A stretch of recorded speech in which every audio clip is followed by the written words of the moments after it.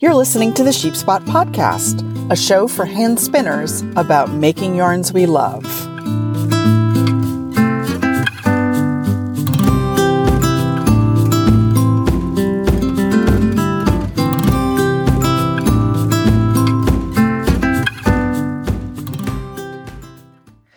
Hey there, Sheep Spotters. Welcome to episode 12.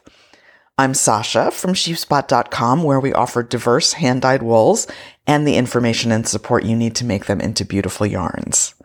As promised, this week's episode is all about how to use a couple of simple tools to get better results every time you ply. And those tools are storage bobbins and a bobbin weaver. A bobbin winder. These tools are actually made for weavers, but they can really help you up your plying game. So the storage bobbins are just small plastic bobbins. There are also some that are made out of cardboard, probably more sustainable. I use the 6-inch bobbins from Shacked, which cost about $2.50 each. A bobbin winder is a bigger investment. The versions from Louet and Shacked both cost well over $100, which is certainly prohibitive for lots of folks. But there is a new bobbin winder on the market. I haven't tried it, but it's been well reviewed on Etsy, and it costs about $60 US. And you can also make a DIY bobbin winder using an electric drill. Lots of people do that. So here's how this works. You've got your singles on the bobbin on your wheel, which for the sake of argument, I'm going to call wheel bobbins. So the bobbins that came with your wheel are your wheel bobbins as opposed to the storage bobbins. So you clamp your bobbin winder onto a table. You put your wheel across the room so that the singles will come off the side of the bobbin, not the end. That is crucial. And wind onto the side of the storage bobbin. So if you're winding from the side of the wheel bobbin onto the side of the storage bobbin, you won't increase or decrease the twist in your singles by rewinding them. I like to loosen the tension on my brake band enough that the singles come off easily, but not so much that there's no tension at all on the wheel bobbin. So you put a storage bobbin onto your winder, you wrap the end of your singles around the bobbin a couple of times, and then you just transfer the singles from the bobbin on your wheel to the storage bobbin. There's a lovely video from Rachel Smith over at Welford Pearls, which I'm going to link to in the show notes, that just shows the whole process. It's very simple. Now, you may well be saying, Sasha, life is complicated enough. Why add a whole extra step to every spinning project? And I've got 4 reasons why. So here's why. The first, and this is really the most important one.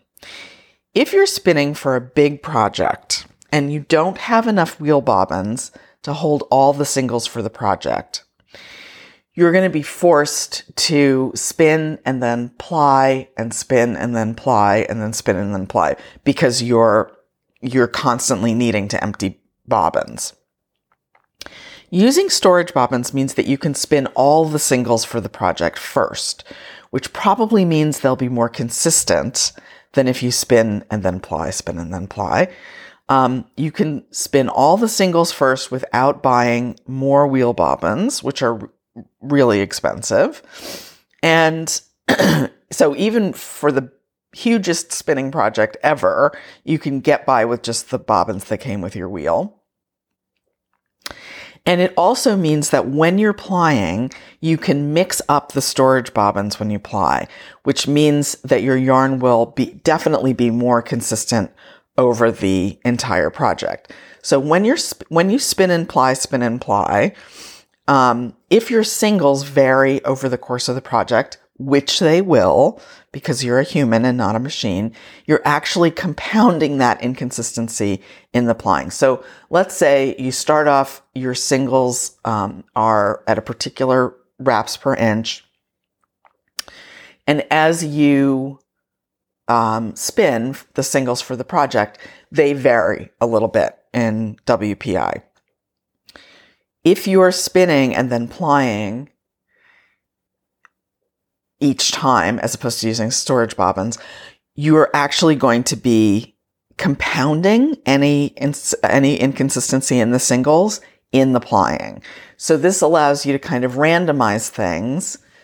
And I just really do it randomly. I don't number bobbins or anything like that. I just wind everything off onto storage bobbins, and then I just ply from them pretty randomly. So you'll get a much more consistent yarn over the course of a big project. So that's the first reason. Reason number 2 is that you will have more consistent twist in your singles if you rewind, because, and this is why I said to put your wheel across the room from your bobbin winder, rewinding will actually, as the yarn travels over that distance from the wheel bobbin to the storage bobbin, it's actually going to give the twist a chance to level out over the singles. Also, if you're spinning a very high twist singles and maybe you have some pigtails in there, this lets you smooth them out when they go on to the storage bobbin, which makes plying much easier. Number 3, if you're someone who frequently forgets to change hooks or to move your hook as you're spinning your singles, and you tend to load your bobbins pretty unevenly, plying will be much easier from the neater bobbins that you'll get when you rewind them. And finally, number 4, rewinding your singles onto storage bobbins can help solve the problem of getting to the end of a plying project and ending up with lots of singles on one bobbin. There's nothing more irritating, right? You've laboriously spun these singles and you ply and you end up with this just a whack of singles left over. I hate that. So here's what I do. Let's say I'm going to make a 2-ply yarn. I'll put my singles onto 3 or 4 storage bobbins. So I always want more storage bobbins than the number of plies that I'm going to use. And I put them all on my Lazy Kate. And then I just ply from the different bobbins and gradually level out the amount of singles on the bobbins just by, breaking the singles and working from another bobbin for a while. And so I gradually level out the storage bobbins until I end up with 2 bobbins with about the same amount of singles on them, and I just eyeball it, and a 3rd bobbin with just a little bit of yarn on it. Then I ply from the 2 bobbins that look like they have the same amount of singles on them until one of them runs out, because even though they look like they have the same amount of singles, they probably do not. And then I just join that little bit that I've reserved from the 3rd bobbin. And after practicing this technique for some time now, and it did take me a little while to figure out how to do this, but nowadays I rarely end up with more than a couple of yards of singles left over at the end. And I really love that. It's a huge advantage to the storage bobbin system for me. So that is about it for me this week. I hope that I've convinced you to give rewinding your bobbins a try. I really do this for just about every skein I make, and I really think it improves my final results quite a bit. And I would never spin for a large project without my storage bobbins and bobbin winder ready to hand. You can find the show notes for this episode with links to everything I've mentioned, including that $60 bobbin winder, at sheepspot.com/podcast/episode 12. And if you'd like to get an email notification each week when the show posts, just subscribe to my newsletter at www.sheepspot.com/subscribe.